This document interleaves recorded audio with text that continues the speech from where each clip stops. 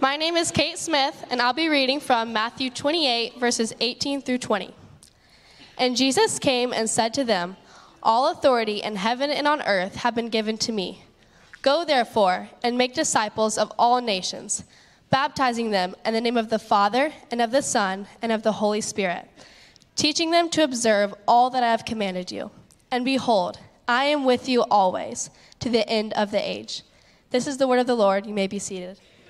As John said, I am very excited to be with you and to be preaching the word of the Lord. If you're new with us, I'm normally the one he is much taller than me, isn't he? Look at that. His mouth comes to the top of my head. I'm the one normally singing over here, but with a much lower mic stand. So if you don't like what you hear today, come back next week and you'll hear Pastor Dave preach, and maybe you'll like that instead.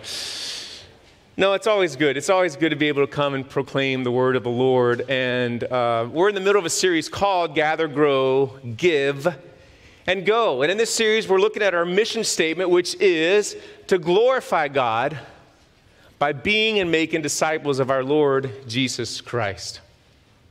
In the first sermon of the series 2 weeks ago, Pastor David looked at what does it mean to glorify God? And there's a whole lot that he said in that sermon, but to simplify it, he said this: it really means to glorify God is to make much of God. To make much of God. And we do that through living according to his word, and we do that through proclaiming his greatness, telling of the goodness of our God. And last week, he looked at the first, the gather, grow, give, go. And by the way, those four things simply help us understand in simple, practical ways how to live out that life of being and making disciples. So he looked last week at the gather and how we glorify God as we gather, as we're doing right now as a church. And so you would think that I would jump into the grow and give, but I'm actually going to save those for Pastor David. And this morning, we're going to look at, since we looked at gather list this week, what does it mean to glorify God as we go? What does it mean to glorify God as we go? And we're going to look at that through the passage that my daughter read for us a moment ago, Matthew 28, known as the Great Commission. As we start, though, I want to confess something to you. This passage has scared me many times in my life, especially in my teenage years into the 20s, thinking, this is something God's telling me to do, that I actually have to go and do something. And what is this? It's proclaiming the gospel. So here's what I would do. I reasoned like this. I said, okay, here's how I fulfill the Great Commission. I just invite people to church and then allow the pastor who's been ordained to preach the gospel, allow him to share the gospel, and he can close the sale of salvation, right? And there's many churches I've been to that they've taught that. They say, just bring your friends to church. Just bring your friends to church. And you would think I would correct this once I actually became a pastor myself. But no, I turned it a little bit more and said, okay, now it's their job to invite everybody to church. And since I'm on stage leading worship, I'm doing my job of proclaiming the Great Commission. Now, did I really, really believe this? Of course not. But it was a good enough excuse for me when I laid my head on the pillow and wrestled through this. Well, at least I'm doing something, right? Why, though? Well, because what if I didn't know what to say to them? How do I even start the conversation? What if they asked something I don't know the answer to? Or, this really scared me, what if they knew more about a part of the Bible I didn't know the answer to? They made me look like a fool. Besides, I reasoned that the pastors and other people had the gift of evangelism, but I did not. Have you felt like that ever before? Have those things ever crossed your mind? Fear of losing friends, family, maybe fear of losing a job. Well, in the Great Commission that we're going to look at today, there are three things that I want us to look at that are going to point us back to Christ. And I think this is important, this pointing back to Christ. Because when we don't act because we have fear, what are we doing? We are looking inwardly. And so we need to be pointed back to Christ. And this passage actually helps us do that so that we can look to him and live for his glory and what he has called us to do. So the three things that are going to point us back to Christ, and then how those three things are going to bring us hope and encouragement as we go to live out this life of sharing the Great Commission. And so let's start looking at Matthew 28:18. 28:18, it says this: "And Jesus came and said to them, All authority in heaven and on earth has been given to me. The first thing we're going to see here is the authority of Christ. The authority of Christ. When I think about authority, I think in the context of what we see here on earth. We sang a minute ago, kingdoms rise and fall, right? Nations will come, they will go. Same with leaders. Leaders come and they go.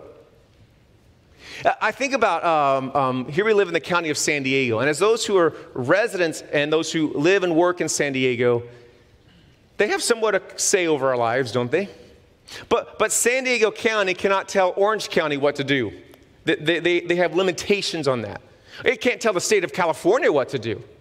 Just like California has its boundaries, its limits, it can't tell Nevada, Utah, whoever else. They may try, but it can't tell them what to do, right? And this goes up to the federal level. The boundaries exist. And not only that, there's rules, there's laws that keep the government limited on what it can do, even with its own citizens. We understand that here on earth, authority is limited. It has boundaries.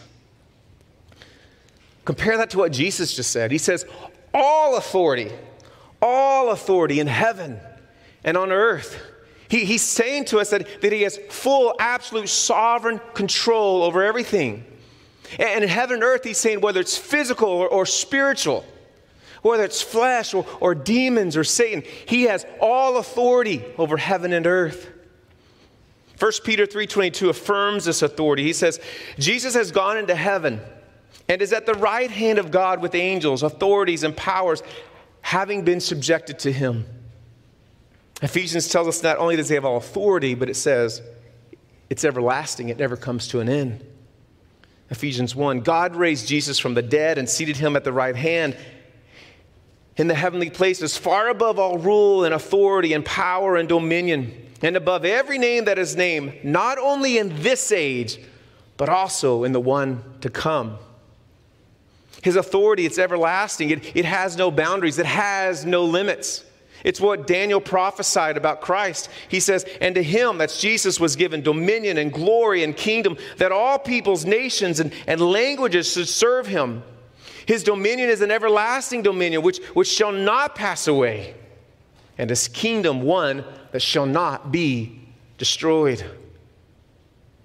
The first thing I want us to see here is Jesus is completely sovereign over all things for all eternity. I'm going to pause real quick because that slide has more blanks, and your paper had more blanks than I intended to. And I'm thinking about my kids who are taking notes. I just saw them a second ago. I don't know where they moved to. But they're taking notes. They're like, Dad, if you move too quickly, I won't be able to write that down. So I didn't mean to have that many blanks for you on one slide, but there you go. I'm stalling for a second to let you write. Sovereign's a hard word. Jesus is sovereign over all things for all eternity. Isn't it interesting, though? What did he say about this authority? He said, it was given to me. Given? Well, given by whom?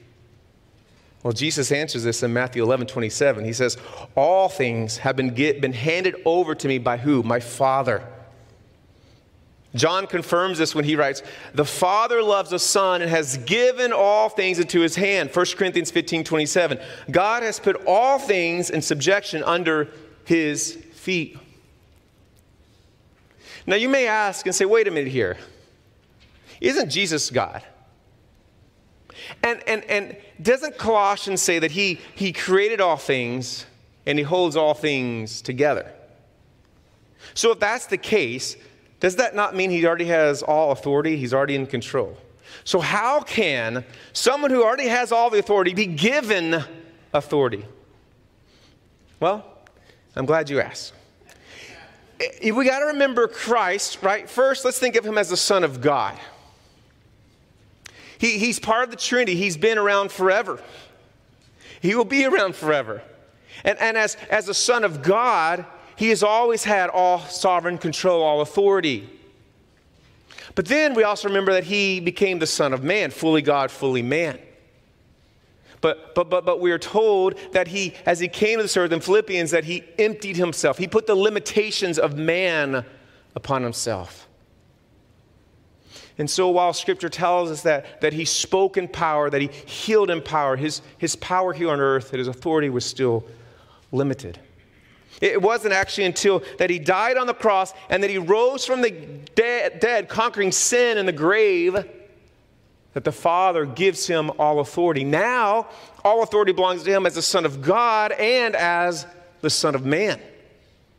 No human being has ever had all authority, nor were they ever. And so why is it important that Christ starts off here and says, hey, all authority has been given to me? Why does it matter as we talk about the Great Commission? Well, because it's when we hear verses like Matthew 16:18 that says, I will build my church and the gates of hell shall not prevail over it. All right, being a Texan, I'm going to work in a Texas illustration here, okay? In 1831, Mexico gave Texas a cannon, and this cannon was to help protect itself. But only 4 years later, in 1835, during the Texas Revolution, Mexico wanted that cannon back. That makes sense, huh? So they sent some soldiers to come get it. Texas wouldn't hear of it. You know what they did? You've seen this flag. They made a flag. They drew the cannon on it with a star, and it says, come and take it. Well, what were they doing? They were making a battle cry to build morale, to give hope, and a defiant hope. Right? Spoiler alert, Texas won, they became a state, right? But Christ is not saying, hey, I'm going to build my church, and hell's not going to stop it, as a battle cry to build morale amongst his people. There's not this defiant hope. Christ is saying, this is going to be done. Satan, hell can do nothing about it. And why can he say it? Because he has all the authority, all sovereign power over all things. And so as we go and do the Great Commission, knowing his authority, we know that the authority of Christ empowers us. The authority of Christ empowers us. And that's the rest of your first slide up there, your first blink. Guys, his authority empowers us because it's the foundation on which we are sent out into the world to go and live out the Great Commission. It's the reminder of his control and sovereignty over every circumstance that comes our way, giving us confidence and assurance as we follow him and obey him. The authority of Christ empowers us. But it's also through the authority of Christ that he gives the next statement. Look at verses 19 and part of 20. Go, therefore, and make disciples of all nations, baptizing them in the name of the Father and of the Son and the Holy Spirit, teaching them to observe all I have commanded you. The second thing we're going to look at is the commission of Christ. The commission of Christ. The last couple of weeks, if you've been with us, you've seen that Pastor Dave has talked about this bus that he's going to bring up on the screen. It's a Franklin D. Roosevelt. And if you remember, his grandfather was commissioned to create this, and he did, and then it was put in the White House while FDR was president. Now, what if I found out that you had a talent? Maybe you could make a bust or you could paint. And I came to you and I said, hey, will you make this artwork of the President of the United States? You may do it, but let me just share the bad news with you. It's not going to end up in the White House, is it? Why? Because I can't put it there. I cannot commission you on behalf of the White House. But his ended up in the White House because he was commissioned by someone who had the authority. Listen, commission is dependent upon authority, is it not? And so as we see this and we know, hey, Christ has on his authority commissioned us, the commission of Christ, it emboldens us. It emboldens us because he's giving us a specific purpose, a mission, one that we did not come up with on our own. But Christ himself has given it to us. And this should become a driving force for us. It should embolden us as we look to carry it out. I'm on a mission from God. And of course, we know what that commission is. It's right here what we just read in the passage. To go and make disciples of our Lord Jesus Christ. To go and proclaim the gospel. And he tells us two things about it. He says, baptizing them in the name of the Father, Son, the Holy Spirit. And he says, teaching them to obey or observe all that I have commanded. Now, the second one, the teaching to observe, that's more of the growing. So I'm not really going to spend much time on that. Pastor Dave will pick that up next week. So we're going to look at the baptizing in them in the name of the Father, Son, and the Holy Spirit. I don't want us to get caught up too much on this word baptism. False theology is created oftentimes because people look at one verse. And remember, we're to take the Scripture in context of Scripture. And so my point being, he's summarizing a person who's come to Christ, because you come to Christ and then you're commanded to be baptized, right? So he's just summarizing that they become disciples and they have been baptized in the name of the Father, Son, and the Holy Spirit. It's not the baptism that saves, though, is it? It's a sign that we have been saved. So we must first go and proclaim the good news of the gospel. That's what we are about as being disciples. And you may ask, okay, but isn't God going to save those that he's going to save? So why must I go? I heard this analogy, and it really helped me out a lot. Let's say that you wanted to grow something, corn. Let's say you want to grow corn. Well, first you got to go get corn seeds, right? And that corn seed, it's not going to grow strawberries, is it? It's not going to grow anything else but corn. But if I took that corn seed and put it right here, and we come back in the fall, guess what? It's still going to be sitting here. It's going to be nothing but a seed, right? Even though God has ordained that corn would grow corn, he still has a process for it. The ground still has to be tilled, doesn't it? You still have to plant the seed. The sun has to shine on it. The rain has to pour on it. You've got to pull weeds, and there's pest control, and the seed has to have nutrients from the ground. And then you plant it. After you plant in the spring, you come to late summer, early fall. And then there's the corn, and you can't just leave it there, right? You have to harvest the corn.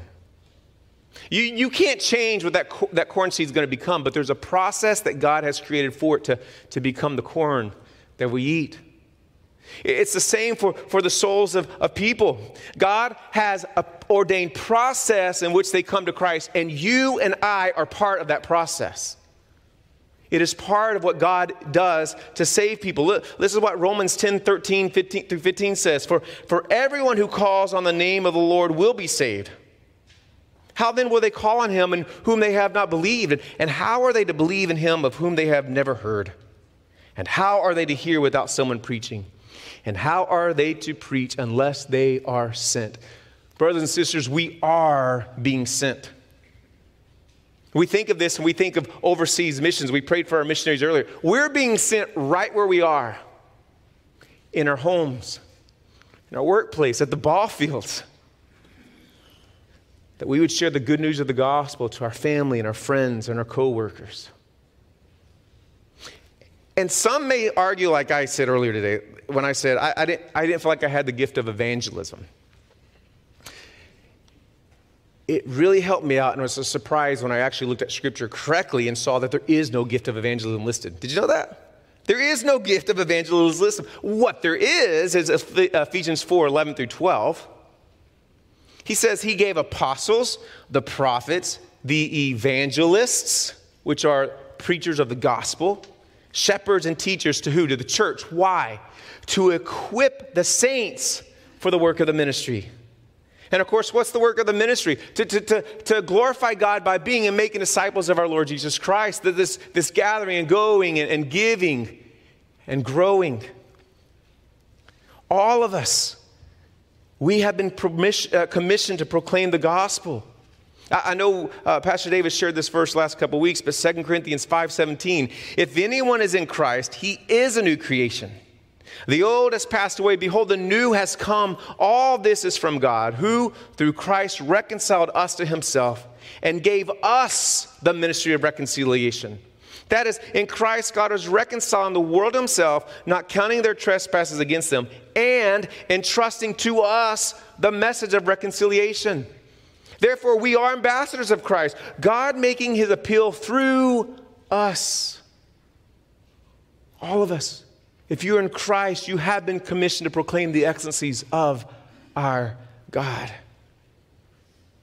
By the way, as one of the elders here, it is our desire, I want you to know that it's our desire that your friends and family, that the first time they hear the gospel message is not from us. Our prayer and desire is the first time that they hear the gospel message is from your lips. To hear the gospel from you.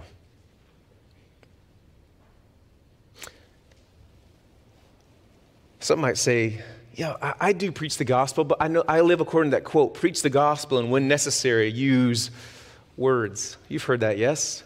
I appreciate the heart behind that quote, which we'll get to in a moment, but it's very misguided. One, the gospel is the good news of Jesus Christ, right? You can't live good news. Good news requires to be proclaimed. You can live differently because of good news. There's life transformation because of good news. But if you're going to preach good news, you have to use words.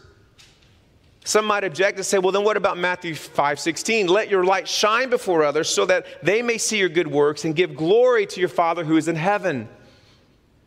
But we got to ask, what's the point of Matthew 5:16? It's saying that a life lived according to God's glory, according to his commandments, it's a testimony of the saving power of Christ. It's an example, but it is not the gospel. How we live is important. It should match what we say so that when we share the gospel, they go, yes, I know they believe that because I see them live it out. Instead of saying, oh, what a bunch of hypocrites. By the way, the church is oftentimes called a bunch of hypocrites. And sometimes we identify that. Oh, yeah, no. A hypocrite is somebody who says something to one person with no intention of living it out in their own life. So we could say, you don't do this, but I plan on going to do it anyway. Not a hypocrite is, don't do this. Oh, yeah, we still fail and do it sometimes, but we're not making excuses saying it's okay. Do you understand the difference? So don't fall on the slide that the church is full of a bunch of hypocrites. No, the church is full of saints who still sin, but we still against the sin, are we not? So yes, we seek to live to the glory of God, but we still proclaim the good news of the gospel. Which brings me to my greatest fear when I was in my my teens and 20s. Okay, so I have to use words, but what if I don't know what to say? What if I look like a fool? What if I say the wrong thing? What if they ask a question I don't know? Let me give us 4 quick things to help us out with this, okay? 4 quick things to help us to remember. First, remember your identity and calling as a disciple. Remember your identity and calling as a disciple. Many of you may know or may not know that many years ago I was a police officer. For a short time, but I was a police officer. There's a lot of fun things with it. I still enjoy sitting around talking with my kids about some of the calls and adventure I had on that job. And one thing that I will ask usually when we get to the end of those conversations, I'll ask them, hey, do police officers ever get scared? Are they ever afraid? The older ones know the answers, but the younger ones always say, no, never. To which I tell them, no, they do. I remember talking to one officer, his story about how he got this call out to go pick up he was part of a SWAT team. They didn't get to go pick up these 2 or 3 guys they were some pretty bad dudes. And it was known that if it was threatened that if the police came to get them, they had rigged their house, that when they opened that door, the house would explode. Not only killing the bad guys, but also taking the police officers with them. And so this officer's lined up outside with the other guys on this cold winter night, about 5:30 in the morning, trying to get the element of surprise. As he tells a story, he talks about how he knew this was probably my last call to ever go on. So what's he do? Well, there's fear, and he begins to say goodbye to his wife and his kids, and his parents, his siblings in his mind. What causes him to still go through something that he knows is probably about to cost him his life? By the way, it was rigged, and by God's kindness, it malfunctioned. But what causes somebody to do that? Because he remembered his identity as a police officer and his calling to protect and to serve the community no matter the cost. We have to remember our identity as disciples of Christ and our calling to make disciples no matter the cost. Matthew 16:24. If anyone would come after me, let him deny himself, taking up his cross and follow me. We deny our cross. We follow what Christ has told us to, no matter the cost. But we also remember not only our identity, we remember that salvation is a work of the Holy Spirit. Why is this so important? Because when we start struggling with what words do I use, all these what ifs, remember, their salvation is not dependent on me and not you. We may not have the right words. That's okay. It's okay to tell somebody, by the way, when they ask a question, I don't know. But I'll be glad to go look it up. I take that as a God-ordained time to go look up something I don't know about God and learn something more. And then either I can share it back with them if time is allowed, or I've learned something more. There's also this misconception. Please understand, we as passionate elders do not know everything about this book. We tell people, I don't know. No one knows everything. One thing that people think is, all right, I'm getting too excited. One thing that we think is we get to heaven, we're going to know everything about God. If you knew everything about God once you got into heaven, you would be God. God's the only one who knows all things. It's a life, eternally journey, learn more and more and more about our God. This is pretty cool. So while we're here on earth, we have the opportunity by reading his word. But we also have to be careful because we got to have the wisdom to know when to engage people. Because what I mean is some people want to argue just for the sake of arguing. They don't really care about the gospel. They just want to prove you wrong. What does Jesus say about this? Matthew 7:6, he says, do not give dogs what is holy, and do not throw your pearls before pigs, lest they trample them underfoot and turn to attack you. Paul warns, avoid foolish controversies, genealogies, dissensions, and quarrels about the law, for they are unprofitable and worthless. One thing I find helpful is try to repeat the gospel as many times as possible in different ways, simple ways, and as natural in that conversation. I don't mean keep forcing, but as you can, just keep pointing them back to Christ. Because it's the work of the Holy Spirit that saves. And by the way, the point is not to win arguments, right? Nobody has been, I shouldn't say nobody, but people don't come to Christ because you've argued them into it, right? Well, I can't say that because it's the work of the Holy Spirit. The point is also not even to bring them to say the sinner's prayer. There are hundreds of thousands of people, even more, who've said the sinner's prayer, and they have not been transformed by the gospel. What are we looking for? We're looking for people to be reconciled to God, to become a new creation, as we read. And there's fruit that comes from that, right? There should be a transformation that causes fruit. And so somebody saying a prayer they may or not mean is not the goal. We want to share the hope that leads to true transformation, that they themselves would walk in the ways of Jesus and glorifying God by being and making disciples. And Pastor Dave will pick up more on that next week. But we share the gospel and we let the Spirit of God do his work. And while it does depend on the Spirit of God, we also continue to grow in our faith. We continue to grow in our faith. 1 Peter says that we're to be ready to give a defense. And then you say, well, you just said don't argue with people. Yeah, but that's where we have to have wisdom. When are we engaging people who are really hungry and thirsty? That's where the Spirit of God helps us. But as I said earlier, guys, we are learning the rest of our lives and then into eternity. And this is why the Bless video that you saw that we're doing in our Connections group. As a church, we want to help provide tools that you're able to share the gospel, that we can begin to look at our neighbors and build that relationship so that we can share the hope of Christ with them. It's why that we offer the Evangelism 101 class from time to time. And what we're trying to do is just give you tools in your toolbox, right? I don't want you to wait for the right perfect tool to come along. We just want to get, well, here's what I think about. My 6-year-old, he will get out his little remote control car and he sees, oh, that's a Phillips screwdriver, right? So he goes to the toolbox. He doesn't grab it a hammer, does he? He can't even grab a flathead. He's learned that lesson, right? So he grabs a fill. My point is, we can't be waiting for the perfect tool. There is no perfect tool. You're interacting with people, so there's all these differences to it. And so I don't know if I've ever shared the gospel the same way with anybody. But guys, we're just giving simple tools, and I'm going to encourage you, don't overthink it. Just share the story of what God has done in your life and the hope that we have in Jesus Christ, that a holy God loved us vile sinners, that he sent his son to come and die and take the wrath of God upon him, that we could be reconciled to him, that we could be sons and daughters of the one true God and live with him for all eternity. So we continue to go in our faith, and this is so important. We also pray for boldness. Pray for boldness. I assume and hope that you're praying for the lost.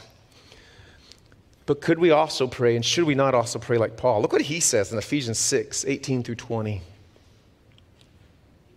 Keep alert with all perseverance, making supplications for all the saints, and also for me, that words may be given to me in opening my mouth boldly to proclaim the mystery of the gospel, for which I am an ambassador in chains, that I may declare it boldly as I ought to speak.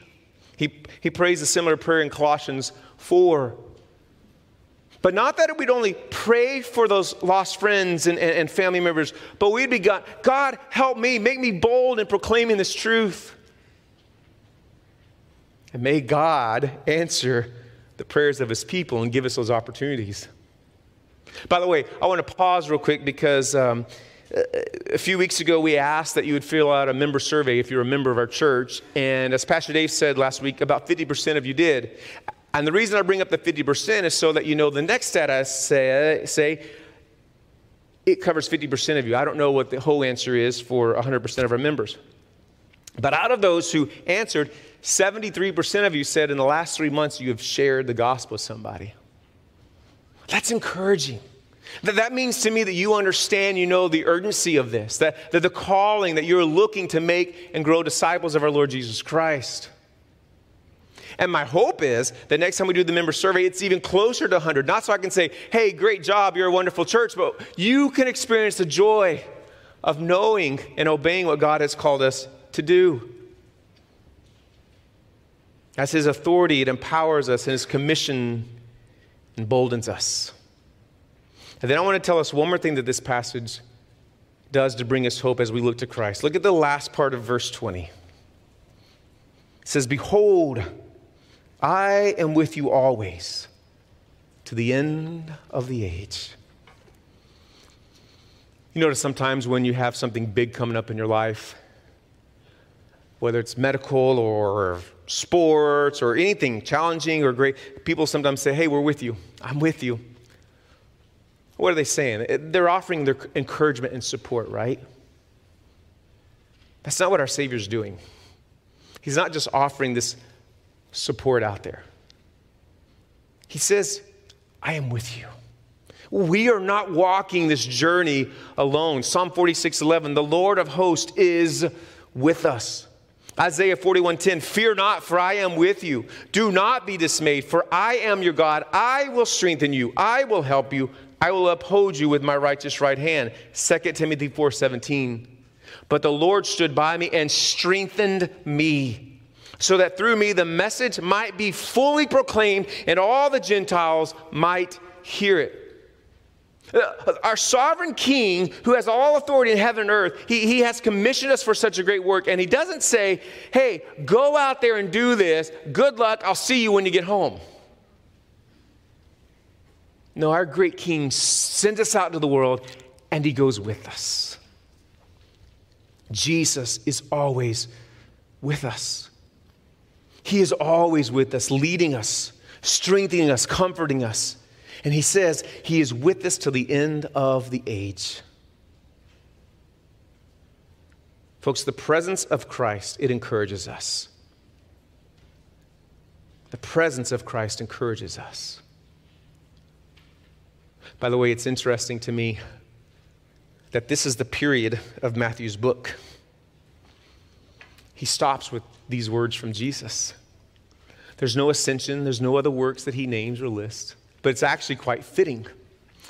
If we flip over to Matthew chapter 1, listen how in verse 23 how he starts. He says, "Behold, the virgin shall conceive and bear a son, and they shall call his name Emmanuel," which means God with us. Matthew starts with the promise that God will be with his people. And then our Lord Jesus confirms and lets us know that the promise has been fulfilled in him. I am with you always to the end of the age. He is with us. And in his presence, it encourages as we look to live out the Great Commission. I have a question before I pray. Who is it that you, in the next week, 2 weeks, month, could share the gospel with? Or who could you be praying that, God, make me bold. Give me boldness that I would share the gospel with them. And don't be surprised as you pray these things that God will bring up people in your lives that you're not even expecting, maybe even strangers. But folks, we've been commissioned for a great work, a work that is not optional. A work that should be the work of every disciple who looks to glorify God. And so as we look to glorify him in fulfilling this commission, and our fears begin to taunt us, may we look to Christ. May we rest on the Holy Spirit. Or may we remember that the authority of Christ empowers us, that the commission of Christ emboldens us, and that the presence of Christ, him, God with us always, encourages us. And may he receive all the glory and all of this. Let's pray together. Father, what a great thing that you have done.